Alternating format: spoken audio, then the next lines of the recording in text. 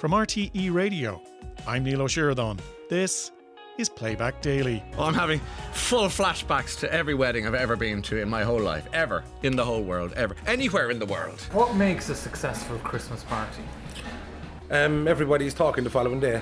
And there was a man from Saudi Arabia sitting next to me, and by God was he absolutely ecstatic. I was more happy for him than I was myself.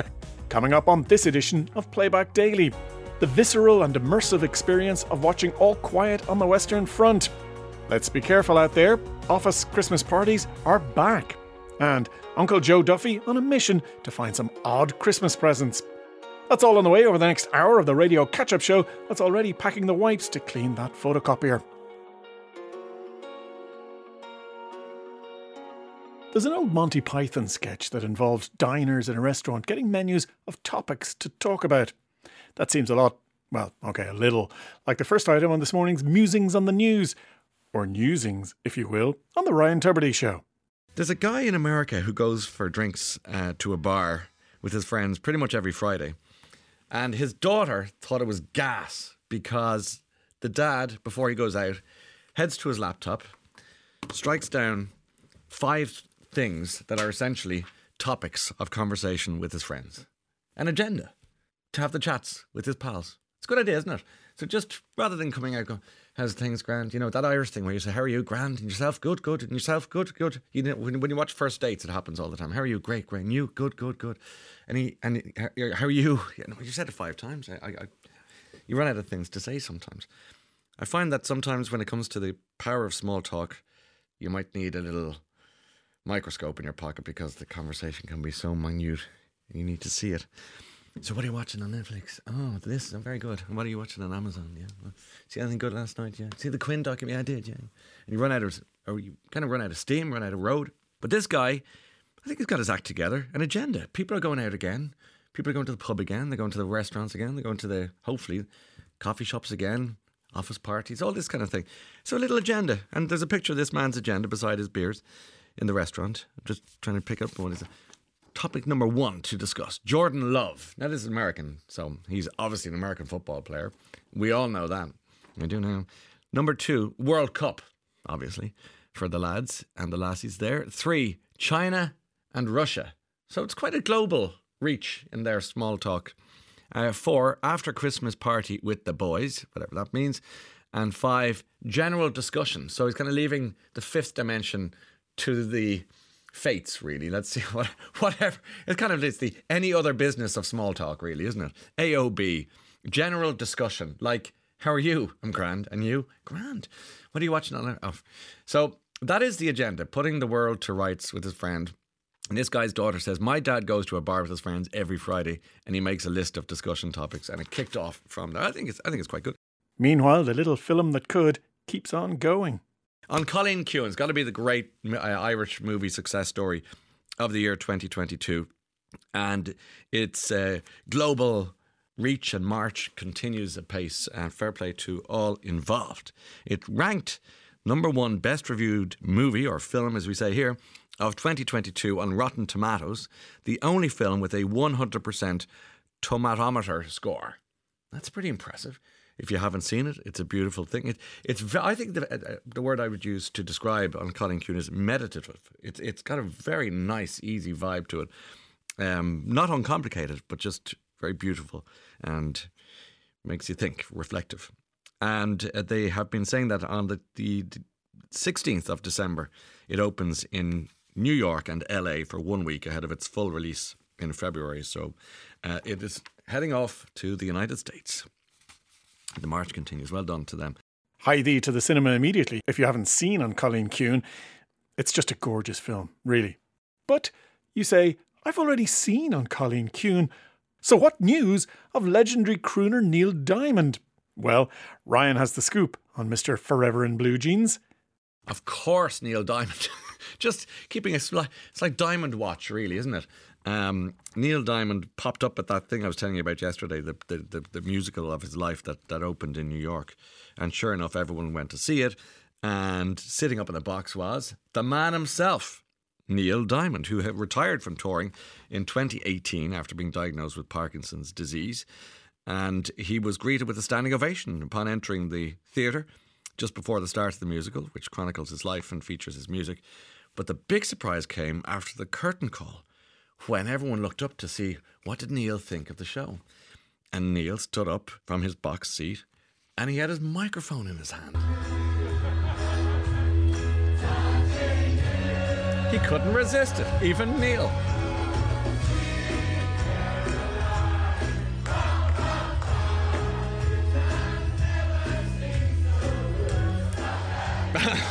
Oh my God. Oh, I'm having full flashbacks to every wedding I've ever been to in my whole life. Ever. In the whole world. Ever. Anywhere in the world. Anywhere. That song follows around. But look, it's feel good. It's good times. Apart from the hands touching hands, we don't literally have to do that if you don't. Are you really going to refuse the hand that wants to touch your hand at the celebration of your or your friends or your relation's wedding? Are you going to ruin it for everyone? Really? What's happened to you? Anyway, what's going on in the world of crime fiction? Louise Penny, one of my favourite writers of recent times, a Canadian. She wrote the Armand Gamache series. Some of you loved it. Some of you thought, not for me, fair enough. I'm on book 14 of the 18-part series currently. They are lovely reads in between, just like a sorbet I've said before, in between other reads, you just go, I think I'll go back to Three Pines, this little village, and you know all the characters, and he's the main police inspector of the series, Armand Gamache. Lovely man, lovely wife, lovely vibes, but darkness all the way through it. Really good books. Great. If you really want to start a great series, go there. Not so sure about the Amazon series they've made of it. Watched the first episode. I'll go back again, but not sure. But the books are wonderful. 18 books there waiting for you. And start at the beginning. Always say that. Start at the beginning and follow through. They're just terrific. But anyway, she has written all these, and she's 4 million copies sold worldwide. She won the Agatha Award for Best Contemporary Novel for the 16th book, All the Devils Are Here. I haven't read that yet. She's a broadcaster, journalist, was named to the Order of Canada, and we spoke to her here with Hillary Clinton a couple of years ago and had great fun. But she's been talking about the 5 books that inspired her prolific writing career. I'm always fascinated by the books that moved people in their lives, and Charlotte's Web is one. Never Cry Wolf by Farley Mowat, which I've never heard of, let alone read. The House of the Spirits by Isabel Allende, and 100 Years of Solitude by Gabriel Garcia Marquez, which I did read, and because my brain is pretty linear, didn't quite get. I mean, I know it's magic realism and all, but kind of found myself going, eat your greens, eat your greens, eat your greens. But no, it's a classic and it's a beloved book. But and the collected poems of W.H. Auden, which makes sense because a lot of the Gamache books feature poetry randomly throughout it, including Seamus Heaney. Start with Louise Penny and end with Seamus Heaney. Now there's a journey.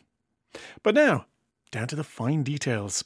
It's funny, the attention to detail. An art teacher once said to us in school, if you go to a beautiful gallery like the National Gallery or wherever you might go, or the Portrait Gallery in London or something like that, another favourite, think of picking 2 or 3 paintings before you go. Look at them properly and then leave. Because you know the way you go in, you know, there's Jacques Yeats, and there's Monet, and there's Picasso. Nothing really goes in, but it's lovely advice. Pick 3 paintings and just alight on them and really enjoy them and eat them. Rather than trying to eat everything in the buffet, just take a croissant and a pain au chocolat, maybe an apple, and off you go. And I thought it was great advice. And the reason I mention that is because I never really looked properly at the cover of the Fleetwood Mac album, Rumours. Never crossed my mind. I remember seeing Mick Fleetwood, obviously on the cover of that album, doing his thing. He's kind of standing with his foot up, and seems to be having a nice time with Stevie Nicks. Just it's kind of elegant looking. But I never realised he had what looked like a pair of possibly wooden or steel balls. I'm not trying to be coarse here, but it's just a matter of fact, around his waist, and while he's holding hands with Stevie Nicks. I never saw them. And sure enough, I'm looking at the cover now, and they are wooden balls, and they dangle between his legs on the cover of Fleetwood Mac's Rumours album. And he said, he's been talking about them, and he said, I have to admit, he said, I had a couple of glasses of English ale and came out of the toilet with these. I ripped them off the toilet, and had them hanging down between my legs. And suitably, I walked out on stage with these 2 lavatory chains with these wooden balls hanging down. And after that, it just stuck. Anyway, the point of this story is that they, the aforementioned spherical object, let's move it on a little bit, have sold at auction. Yeah, for £104,000 sterling. You know what I mean? So it's back to that painting and the art. I never looked closely at the album. I never saw that detail. That £104,000 sterling worth of detail passed me by. I just saw a man and a woman in nice outfits, seemingly happy, and flogging an album. The fine art of flogging an album.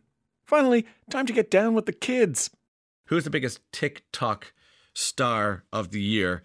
Not, as it happens, Ed Sheeran, not Sam Smith. They come third and second, respectively. But actually, it's a guy called Steps with a Z. Z or Z. Steps. And he has 2.8 million followers and went viral this summer. Okay, now a 500-year-old man reading this out. Steps has 200... It sounds like sepsis. Steps has 2.8 million followers. His song, Cramp Dat. I know. I knew that would get a laugh. Cramp Dat. It's not that funny.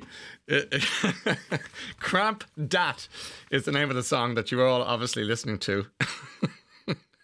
Which, it gets worse, which samples Soulja Boy's 2007 hit Crank That, which I notice is a T-H-A-T as opposed to a D-A-T. So, a little bit of Cramp Dat, Crank That, Soulja Boy and Steps. All in that one article, just trying to explain to you. It was easier in my day when you could just have to say Ed Sheeran and Sam Smith, but they're now heading back down the back nine, really. Although I do see Kate Bush is running up that hill. It was number 6 after the resurgence. Thanks to Stranger Things. Thank God we got to Kate Bush there. I thought the whole show might collapse under the weight of Stepses and his TikTok triumphs. And maybe that's as good a place as any to leave the Ryan Tubridy musings for today.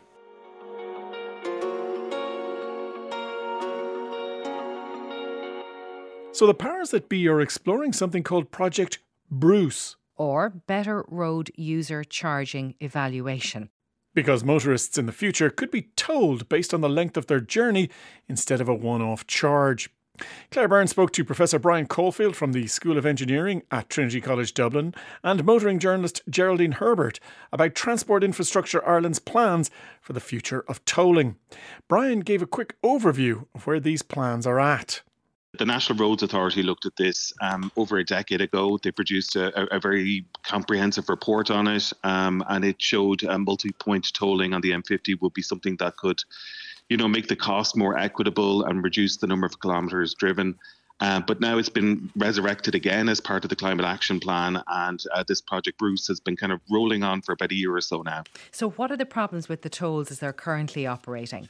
I suppose at the moment, the way they're currently operating, they're at one pinch point, say, for example, on the M50. And a lot of people would have to use that, whereas people on the rest of the piece of infrastructure aren't using that toll.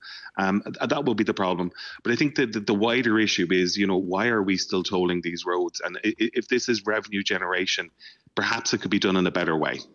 Geraldine, do you see any problems with this new plan with Project Bruce, multi-pole plan? Yeah, I think the issue is we saw very recently that toll increases or the increase in charges can be very, very unpopular. We saw the government had to roll back on the proposed increases, and they're now not being introduced till next July. So I think it's a way of we have to manage how we bring people on board, and it depends what the objective is of the toll is. Exactly what Brian is saying. If it's revenue generating, I don't think you get buy-in from people. If it's a more equitable system whereby you're paying for the usage of, so you're only paying for what part of the toll road you actually use, I think then you have a much better chance. But it's definitely a matter of how you sell it to the public, because toll charges are not popular. That's a relevant point that Brian makes, isn't it? That you could be travelling on a particular part of a motorway every single day and you get caught every single day paying the toll. You could go for a big long stretch like down the M11, for example, and have no toll. Yeah. Or you could be travelling from one side right through to the airport and travelling the complete extent of the toll, and yet you're only paying one charge. You see, this goes back to when this was first introduced. We didn't have the technology. We had a physical barrier where you had to actually, physically hand over money. So now things have changed. We've much better ways of doing things. And I suppose the M50 and all our toll roads need to be updated for that. But as I said, the biggest problem is how it's sold to the public, because if it's a revenue generating thing, people are not going to buy into it. Do you agree with that, Brian? I would agree with it. If it is revenue generating, I don't think people will buy into it. I do think technology is there that can help it, and people could pay by usage. And it could be done on the motorways. There are other plans I think that they're looking at as well, that perhaps we would have GPS units in our cars, and we would pay by whatever road we were using. I think that's overkill. I think that would take so long to be brought in, that perhaps if it is revenue generating, then just increase the price of motor tax, or put a tax on fuel. That's definitely pay by use. And do you think that if this is brought in, this multi-point tolling system, that motorists will be even more likely than they are now to avoid motorways? I suspect it will be. I think people are, they're feeling the pinch everywhere. And I think in the short term, people might do that, the more efficient journey would be to, say, use the M50, and that they might start to clog up, suburban roads instead of, hitting a couple of points on the M50. It really depends, as Geraldine says, how this is sold to people, what the money is being used for. So, if the revenue that's generated on the M50 is paying for roads across the country, that's a hard sell for motorists that use that road every day. Mm-hmm. Are tolls effective, or could they be used in an effective way, Geraldine, to influence motorist behaviour?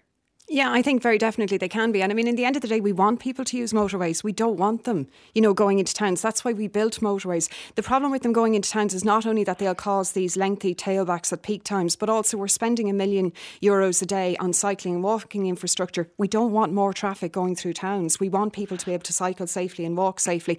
Also, as I said, in terms of safety, they're much more. They're the most safe roads we have in the country. So therefore, we need people to use them, and we should be able to use tolls to actually persuade people that this is actually a more efficient way to travel, rather than, avoiding them. And so that's why we need to be very careful about how we impose charges and what sort of charges we impose. There has to be a point where it becomes actually just that it's a disincentive. So we have to be very careful. This has to be part of a much wider, conversation. So should the charges be as low as possible then? Well, you can change them. You could have them really low off peak, because we'd like people on motorways at the weekend. We don't want them in our towns at the weekend if possible. So, I mean, you can look at it like that. And we see the only place we do that at the moment is the Port Tunnel, where we vary the cost of it. But that's something that's very simple to do. Mm-hmm. Brian, what do you say to that? Yeah, that's one way of doing it. I suppose ultimately what we want is people not using motorways at all, and that they're using alternative forms of transport. And Geraldine's right, if the roads are being clogged up by motorists, it makes it much harder to sell walking and cycling. But ultimately, that's what we want. And if from an environmental perspective, if we really wanted people to stop using the motorways, I think the cost will be so high. I think you could be talking about a €10 toll. Doesn't Geraldine want people to use the motorways? That's what Geraldine is advocating, keeping the cars out of the towns. Yeah, exactly, yes. And I agree with that. But what I'm saying ultimately is we want people to get out of their private cars and not to be using the motorways, and to be using more sustainable modes of transport. So is this plan, Project Bruce, part of playing to that agenda, getting people out of their private cars by making the motorways more expensive? I suspect that'll probably be some of the scenarios that they look at in this project. How high does the cost of travel by car have to be in order to push people onto public transport, or to maybe forgo trips, or to take shorter trips? I would imagine that's definitely part of the analysis that they're looking at. If we put this in place now, you will have people in rural areas saying that they're being unfairly levelled, Brian, as opposed to people who are in urban areas. Of course, and they'd be right, because they don't have the alternatives that there would be in urban areas. So that's why it really needs to be dynamic, and it really needs to, treat each of the different regions differently, because they definitely have different access to public transport and more sustainable modes. And equally, they've different purchasing power for electric vehicles, so they could avoid some of the tolls perhaps. So it definitely needs to be dynamic. One size fits all will not work in this project. Do you think that, as Geraldine says, the Dublin Port Tunnel is a good model when it comes to that? It is. It's a very good model when it comes to it because, if we have a higher charge in the more congested times, then, maybe the trips that could happen at different times of the day would happen then. And then we would have less congestion, less emissions. So that's definitely something that we should be looking at, this kind of dynamic tolling. We have it on the M50 at the moment in terms of speed limits. It will be just the speed limit and a different price that you would see above your head as you were driving along the road. That idea that Brian touched on, having a GPS in your car that could read how much driving you're doing and charge you accordingly. It might be difficult to get those GPSs in cars, but it would probably be a fairer system, Geraldine. Yeah, I think ultimately that's where we're moving towards. We won't have electric cars that pay very low motor tax. We will have everybody paying for the road usage. It's the only way we can do it. The question is how we do it. As Brian is saying, the GPS system sounds really good and in theory it would work very effectively, but that would have to be new cars. How would you, what would you do with the older cars? The average age of an Irish car on our roads at the moment is about 9 years, so you'd have a problem with that. You could do it very kind of rudimentary with the NCT when you'd read the mileage, from year to year. But there are ways of doing it. But definitely that's what we're moving towards, is a way that we can do it in a fair and equitable way that will be related to the distance you travel. Motoring journalist Geraldine Herbert, who, along with Professor Brian Caulfield from the School of Engineering at Trinity College Dublin, was talking to Claire Byrne about new tolling proposals for motorists on Irish motorways this morning.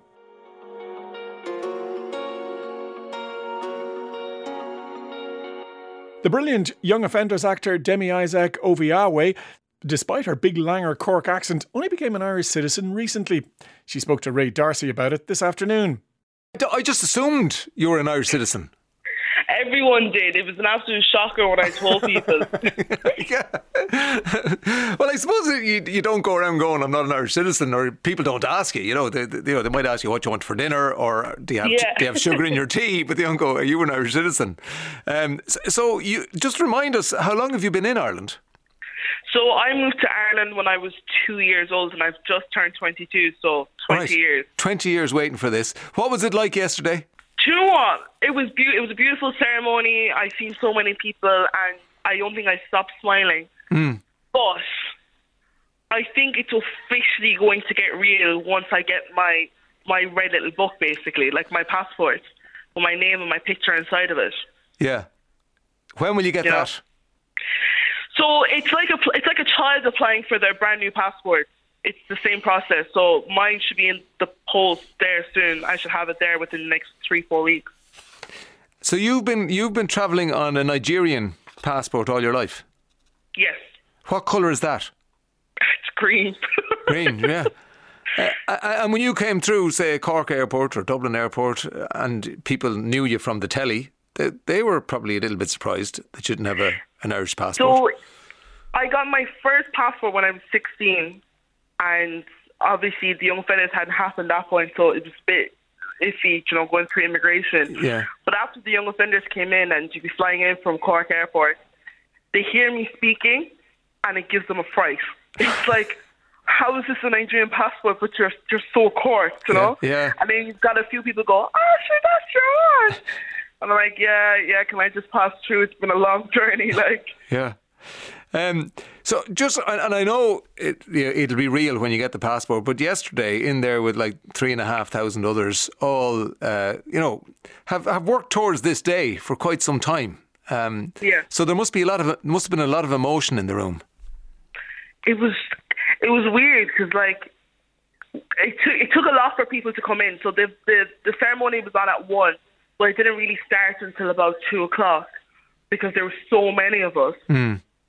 And the queue went from literally outside the INEC all the way around to the other hotels. So it was a massive queue.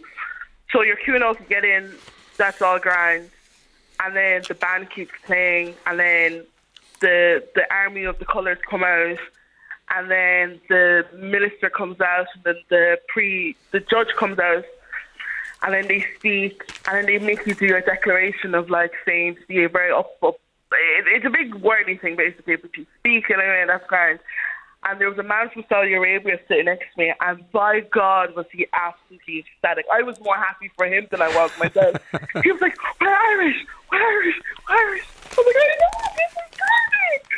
And in a minute they said everything is over, people booked it for the door because it's a 40-minute long ceremony. Yeah. But no, it was great. It was fantastic. And I genuinely have not stopped smiling. Since. Yeah. And we've spoken to the retired High Court Judge, Brian McMahon, and he's the man who is the MC for the day, and he talks you through it, doesn't he? And he explains to you how important it is, citizenship. Yes, it's very important. Like, I always knew I needed a passport because I've been restricted for a lot of jobs that I've auditioned for. I've missed out on a master job when I was 17 for not having a passport and being able to travel to London within 2 weeks. So that was a hard-hitting moment for me, because I never really took into consideration. Mm-hmm. When I worked on the Netflix job, I needed to get a visa for the UK in order to work in Belfast. So that was like a shock to the system. Yeah. To travel on holidays, I can't just book a spontaneous trip and go, right, I'm going on holidays next weekend. I have to plan 2 months in advance. All right. But I seen a woman there yesterday and she was pregnant. And it only dawned on me that if I was pregnant or if I had had a child, my child wouldn't be Irish until I was Irish because of the Nationalisation Act of 2005. So now that doesn't matter because you're an Irish citizen. I am, but you just never think of that before. Yes, do you know yes, what I mean? I do. Can you tell me what big job you missed out on? I can't tell you that. Right. It was a big American production, that's all I can say, but let's just say I was crying for about a week afterwards. Right, and that was because you had a Nigerian passport and it took time to organise travel, and by the time you'd organised that, it was too late. I see this guy, Darrell Vance, who was there yesterday. He's originally from America and now living in Loughrea. He says, I've just been put on the guest list to the world's greatest club. Not the poshest, not the flashiest, but the best. That was his description of becoming an Irish citizen, which is nice. Your dad, was your dad an Irish citizen? He just became an Irish citizen just before he passed. Ah, right, yeah. So he's dead around 7 years now. He'd be proud. Yeah, he would be. It was absolutely, I cried because I realised that I was getting my nationalisation without my dad being there. I'm going to direct people towards The School for Good and Evil because you're in that. It's a Netflix movie. Yes. It's great, and you're great in it. Thank you. Yeah. Thank you. So I was surprised to see you there. I don't know why, but I was. So that's a big enough part, isn't it? It's. Let's just say you see me a bit more if there's more movies coming out. I play a very important role. Let's just say. Yeah, because it seems like there's going to be a sequel. I can't say anything. You're right, okay. You're very tight-lipped about everything today. but one thing you're not tight-lipped about is the fact that you are now Demi Isaac Oviawe, an Irish citizen. Yay! Congratulations to Demi Isaac Oviawe. There she was, talking about becoming an Irish citizen after 20 years on this afternoon's Ray D'Arcy Show.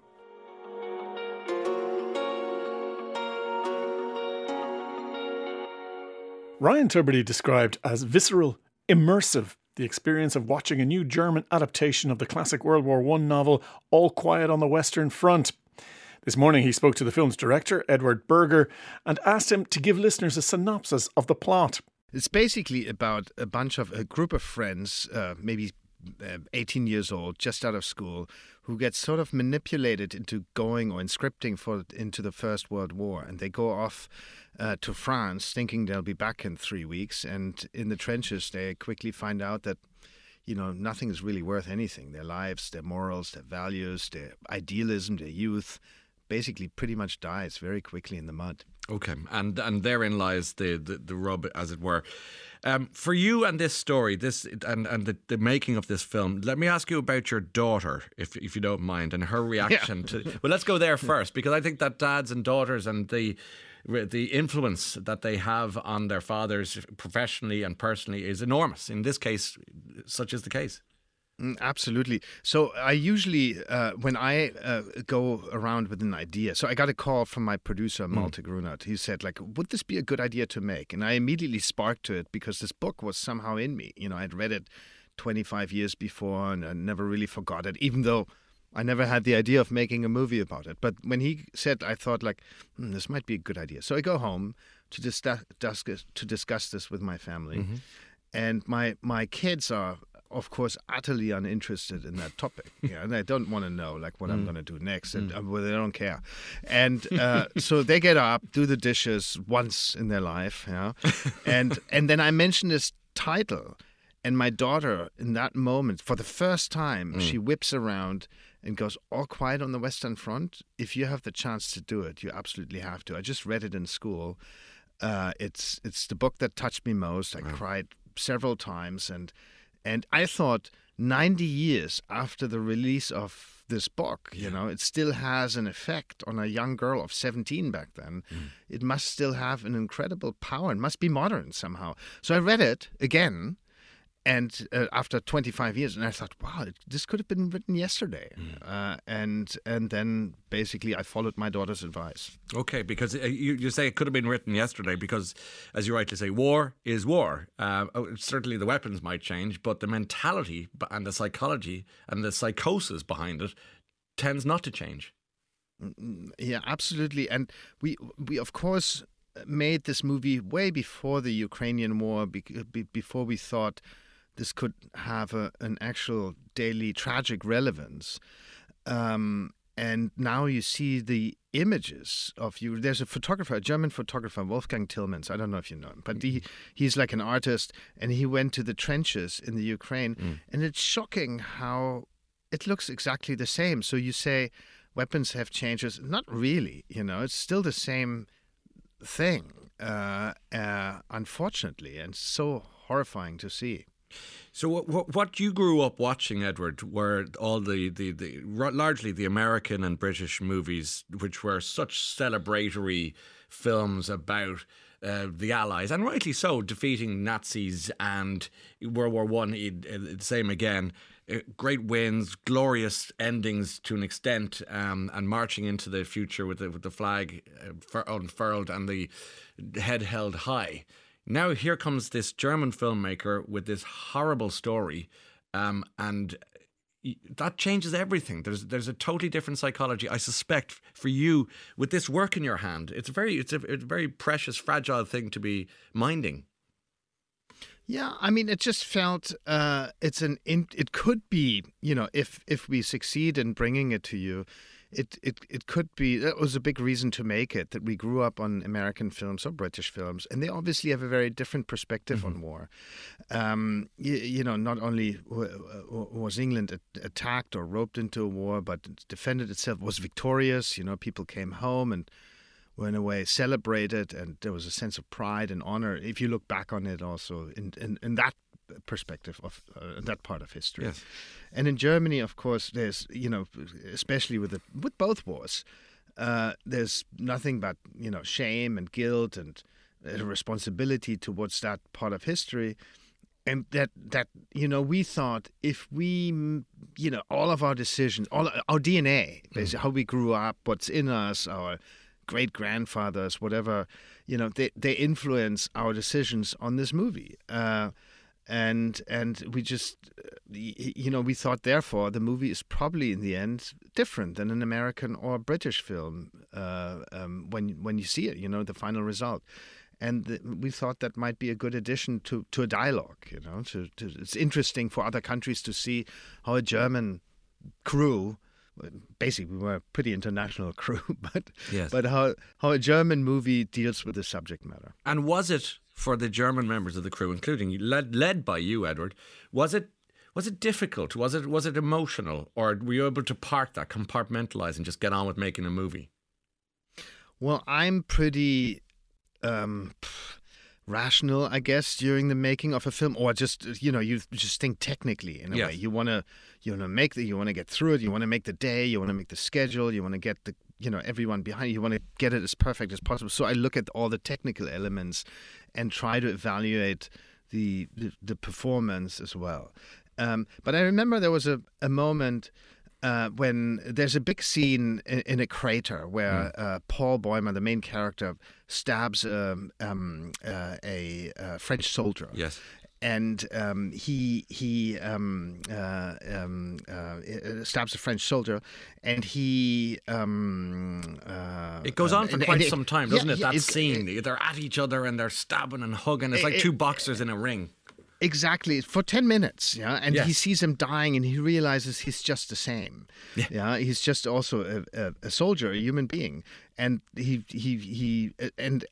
so this boy plays this, and he suddenly hears a sound, and he realizes it's the camera person, the English camera person, kind of crying while he watches this.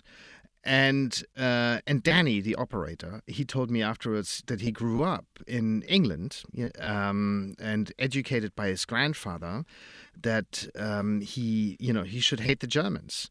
And we shot this on Czech ground in a country that was obviously invaded by the Germans a couple of times, with a lot of Czech crew, French actors, and so all these international crew members and cast members came together, and I think were quite affected in the end by the shooting of it, but it also was a wonderful experience that really brought us together. So that was fun. Well, you're talking about the echoes of history, clearly, because none of the people on the crew would have fought in World War I or World War II or any recent war to speak of, if any at all.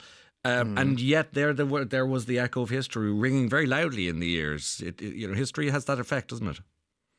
Yeah, it's just in us, right? I think it's part of the DNA. We inherit it, and we don't want to realize it, but I feel it every day. It's somehow in me. The film it's an anti-war book and therefore an anti-war film in many ways, but you do get a sense of sympathy for the boys, for that's what they were, in the mud, for that's what it was, and then you're not afraid to show us the generals throwing slabs of meat to one of many dogs beside the log fire in an opulent castle somewhere, and the very obvious suggestion being, our armchair generals versus cannon fodder.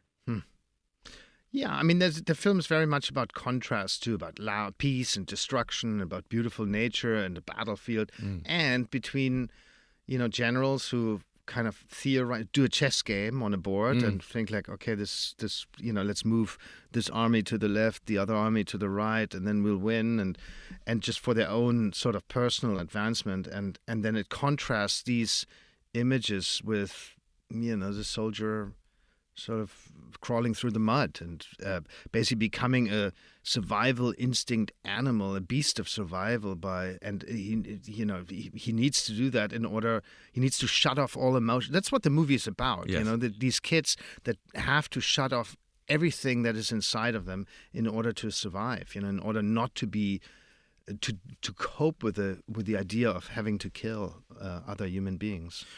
That's Edward Berger, director of a new film adaptation of All Quiet on the Western Front, talking to Ryan Tubridy this morning.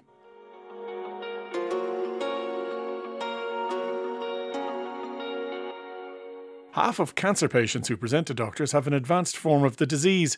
On This Morning's Today with Claire Byrne, Aileen Rogers, clinical lead for cancer surgery at the Mater Hospital and consultant colorectal surgeon, told Claire how she'd like to see the future of cancer strategies focus on patients with advanced or metastatic cancers. And she wants the language around cancer to change as well. So there's a lot of words around it. There's spread, metastatic, terminal, terms like that, where a patient comes out of getting a big diagnosis and it can be a very panicky time and they go straight to Google.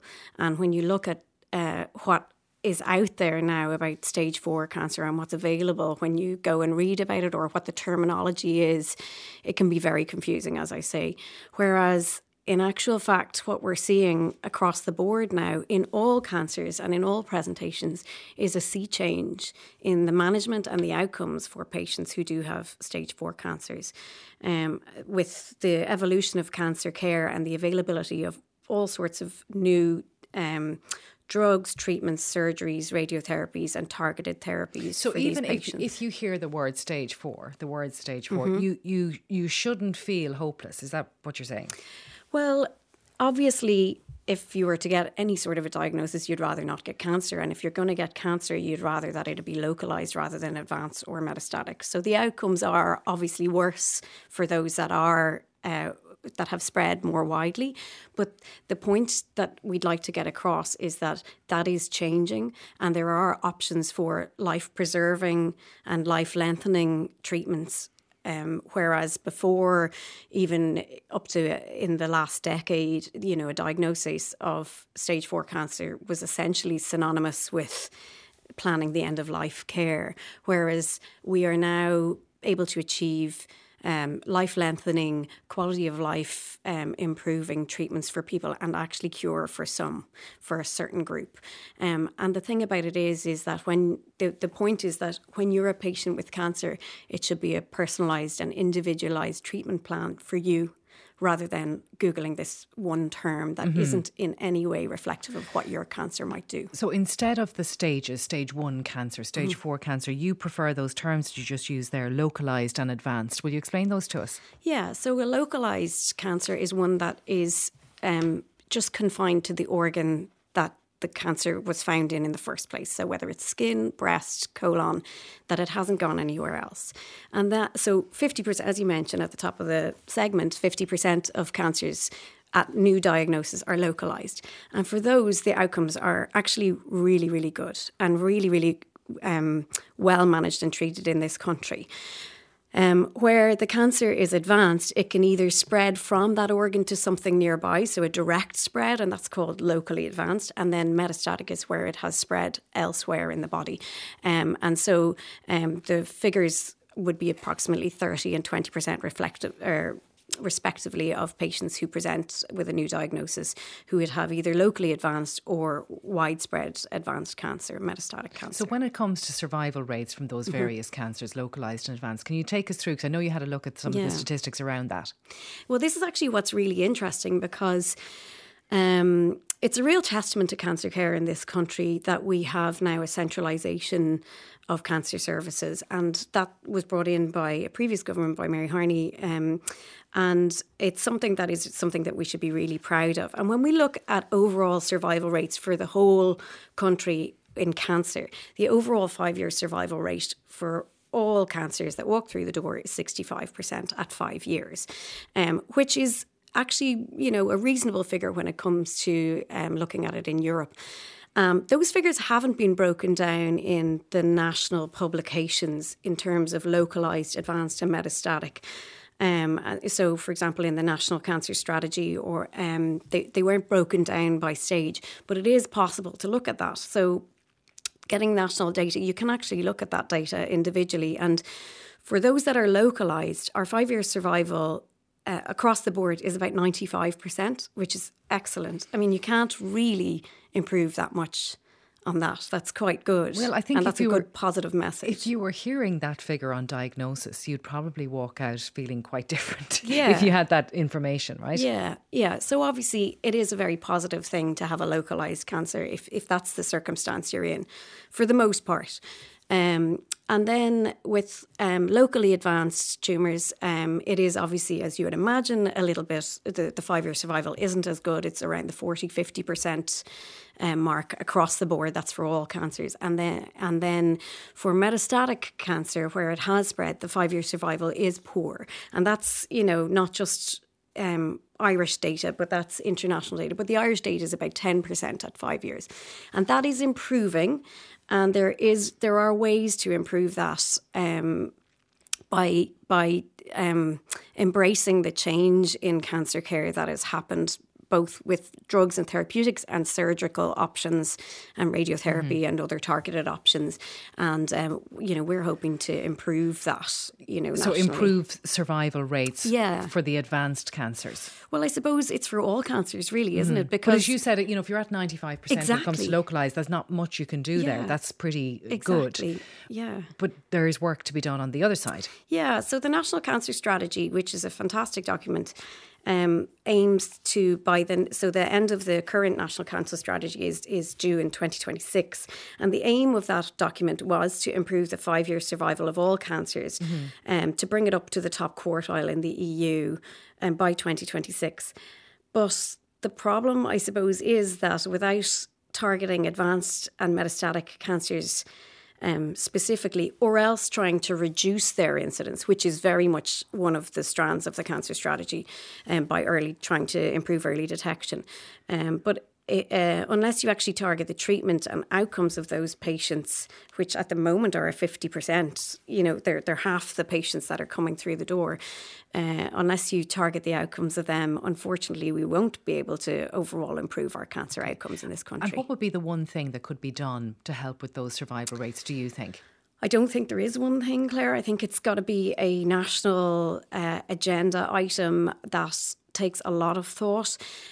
Definitely, I think they're already on the ball trying to improve early detection and shift the curve to the left so that those who have an early cancer actually are detected at screening with a pre-invasive condition, and and the same for the metastatics, that ideally if they sought treatment, if there was a recognition of symptoms or an early detection program, that they would be identified early. But the reality is that at the moment, as it stands, 50% are presenting late, and we need to aggressively treat them now and help them in their 5-year outcomes. Clinical lead for cancer surgery at the Mater Hospital and consultant colorectal surgeon Aileen Rogers talking about Ireland's cancer strategies with Claire Byrne this morning.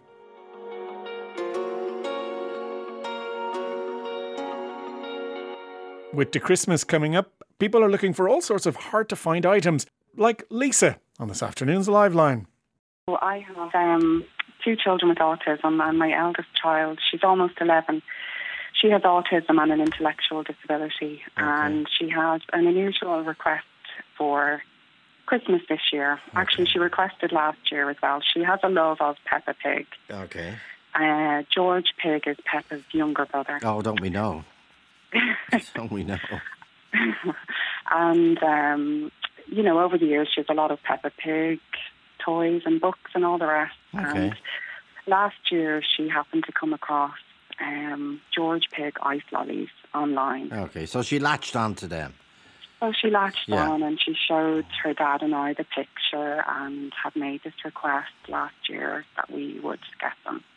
And we tried, but unfortunately we couldn't find them. So it was a bit of disappointment, as you can imagine.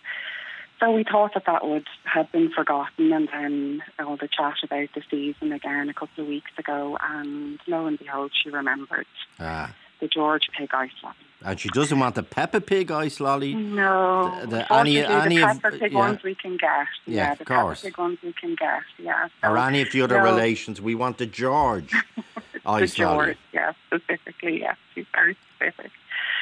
So, we tried to do a little bit of research ourselves, and the pictures that we can find online say that they are exclusive to Asda. Okay. And the manufacturer is Leone. So we've emailed Leone and haven't heard back, unfortunately, and we've tried to call a lot of the Asda stores up the north, but it's very difficult to actually get through to anybody, and there's no email addresses available. We had a lovely friend last weekend who drove up to Enniskillen. Wow. Yes, they are lovely friends who have 2 children on the spectrum themselves. And where did they drive from?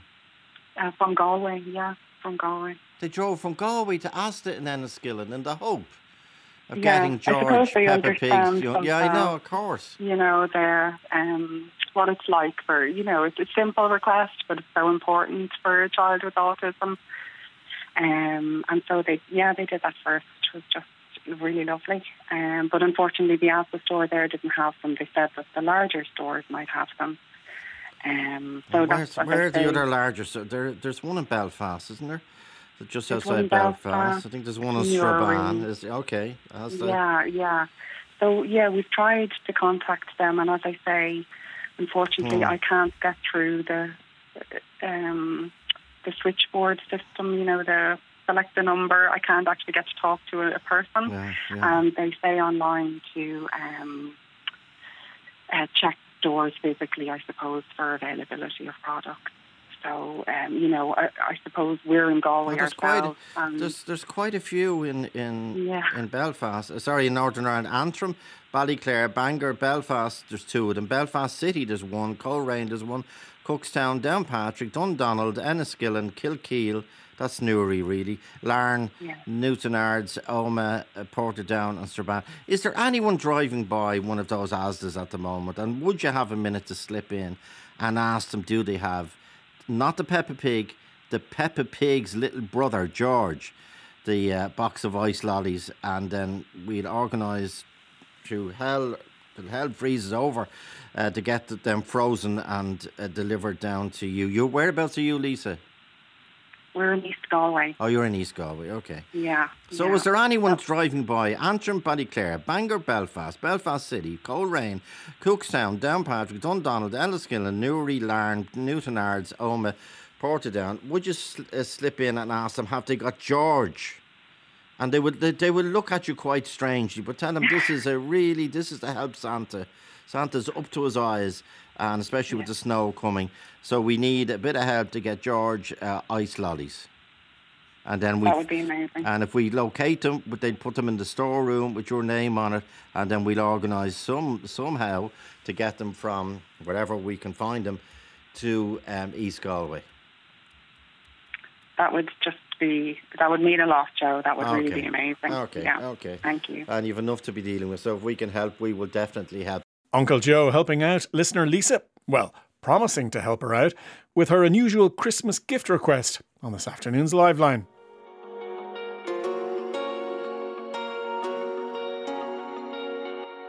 Finally, on this edition of Playback Daily, after a forced COVID hiatus, office Christmas parties are back with a bang. And Intrepid Today with Claire Byrne reporter Brian O'Connell had all the details this morning. I suppose with remote working, the staff party has almost taken on an added significance in some workplaces, because it obviously allows for everyone to come back together and to bond. But I suppose it's when the bonding doesn't quite go to plan, or maybe when it goes too well, that the trouble can start. You can be a little bit too honest, I think, telling your boss, your co-workers what you think of them. Not a good idea, that. So there are a couple of tips we'll give you, and I've also heard from people in Cork City last night, including one man who isn't keen at all on the idea of the work Christmas party. Looking forward to hearing that. First, though, you heard from a gastropub. Now, they're very happy there that the party is back. And they are. I mean, it's been a tough time in hospitality. The energy crisis continues to put huge pressure on businesses. So they are hoping for a bumper few weeks in the work party market. It's very, very important. Now, I met with Philip Nealon in Gallagher's Gastropub. It's just on McCurtain Street in Cork City. And they had a busy lunchtime trade yesterday. But if you're looking to have your Christmas party in there in December, forget it, because they've actually been booked out for months. Such is the demand for nights out again. So the Christmas party, it's very much back then, according to Philip Nealon, who's in the trade almost 30 years. They're back in full flow this year, actually. We had a few last weekend. Next weekend they're back in earnest now with no restrictions and singing and dancing for the evening. Because I was going to ask you, have people forgotten how to behave at a Christmas party? It's after 10:30 when the beer starts flowing and the music starts, they kind of forget themselves for an hour or two, alright, yeah. Dangerous thing to do at a Christmas party? Not at all, no. Sure, look, I think people are well used to it at this stage, you know. But I mean, the shackles are off this year for the first time in 3 years, you know. What makes a successful Christmas party? Everybody's talking the following day. Yeah, and you haven't been fired? No, that's the thing, yeah. You have a job on Monday morning and you're still talking to one of your colleagues. I know, once everybody has a good night here, and we can see it here because it's a very personal relationship with the staff and with the customers, you know. It's an important part of the business, is it, Philip? Oh, very much so. And we did feel it for the last couple of years with the restrictions and that sort of thing. Because you're going into January, Feb, then quieter time. So yeah. You need that Christmas bounce, obviously. Definitely, yeah, because January can be a very lonely, quiet time in this industry. And Sundays and Mondays, and you're looking out the window at the rain, you know. Had you any concerns the Christmas party wouldn't come back? Because people had kind of gone out of the habit of having the Christmas party. Well, whatever concerns we may have had, they were probably alleviated by August or September when we started taking bookings, because our weekends, our December weekends have gone for maybe the last 10 weeks, I'd say we're fully booked up, you know, so. And is it still the tradition where the boss would pick up the tab? Yeah, well, we don't have anybody asking to split the bill 40 ways anyway, so, which is good because we can't do that. You'll have somebody for 2.5 hours splitting that bill. You can see from demand already, is there a sense that people are trying to make up for lost time this Christmas? Yeah, for sure, and where we normally wouldn't have seen parties this big, it seems that everybody's getting involved now, you know. I think our Christmas bookings for next year probably start in June this year, I'd say. Philip has a fairly low bar there on the successful Christmas party. You have a job and everyone's talking to each other on Monday. The do's and don'ts then, Brian, of the Christmas work night out. Yeah, I suppose particularly people might be out of the habit of the work do. I talked to a career coach and a business mentor, Ronan Kennedy. He's lots of years advising business executives on the best workplace practices. And he said there are ways you can obviously ensure you don't wake up the morning after with huge regret. I think it can be a nice opportunity to socialise with colleagues outside of work, and then I suppose if you are thinking in terms of work or career wise, going back to work next year after having developed more personal relationships with people can be both beneficial to work, but also create a more enjoyable workplace. So I think it has a good function. The huge increase in remote working and hybrid working over the past 2 years or so over the COVID period has really just meant that people have felt a little bit more distant, a little bit more isolated. So getting some much needed FaceTime and human interaction, I think, is a very welcome change. Not to be too trivial about it, but if you are a company organising a Christmas party, you got to be careful as well, don't you? Yeah, I think you have to be careful. You're always going to be conscious of your brand and your image. Maybe one thing to do is, if you're bringing people together from different life stages, whether they're graduates or whether they're experienced employees, or different cultures or different regions of the country, and they don't have a lot of time to get together and get to know each other, having games as a kind of common ground, or having some sort of common ground on the day can be useful, And who picks up the tab? The companies pick up the tab, of course. I think if you think about it as an investment in the goodwill that the employees have shown over the year, I think that will be much appreciated. I guess you just want to make sure that you represent yourself well. That sounds very reasonable and practical, and probably will be ignored by the majority of people. Yeah. Use an opportunity to build relationships and have a good time. So the next time you have to pick up the phone to them, you can relate the good experience you had at the party.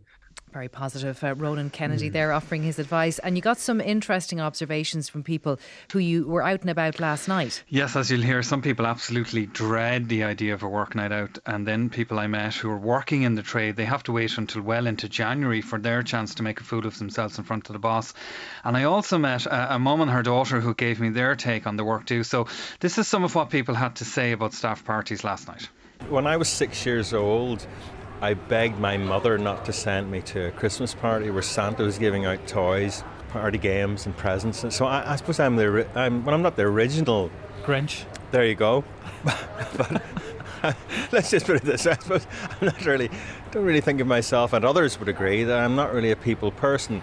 I pity the colleague who's going to be seated beside you at the Christmas party. They're going to be lucky because there's going to be an empty seat, and they'll be able to put their handbag there, or their bottle of champagne. You won't be there. Well, it's tradition that I don't attend these things. They don't expect anybody that hears this will know exactly who I am and say, oh, isn't that just typical? Could he not have just smiled once on the radio and cheered everybody up? Like, it's once a year. It's not a big ask. You say that now, but I mean, you haven't heard the speeches. If there's a karaoke machine, I could be persuaded to come along and sing. What would be your classic? What would be the hit you'd bang out? Well, my wife and I do a very good Don't Go Breaking My Heart, Elton John, Kiki D. Will you go to one?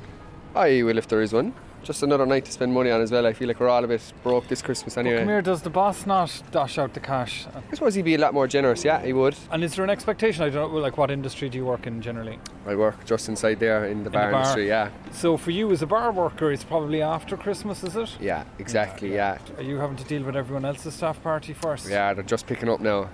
What's that like? Look, they're all right. They're good. Look, business is business. You're being diplomatic now. Yeah, it's tough. It is tough. It is. Yeah. The handbrake is off. Handbrake is after going full swing now this year, I'd say. I'm after mine. I had mine a few weeks ago, so I must. Any scandal? No, a bit, but I won't say much. Post-Christmas party person on the street teasing us in Brian O'Connell's report for Today with Claire Byrne this morning.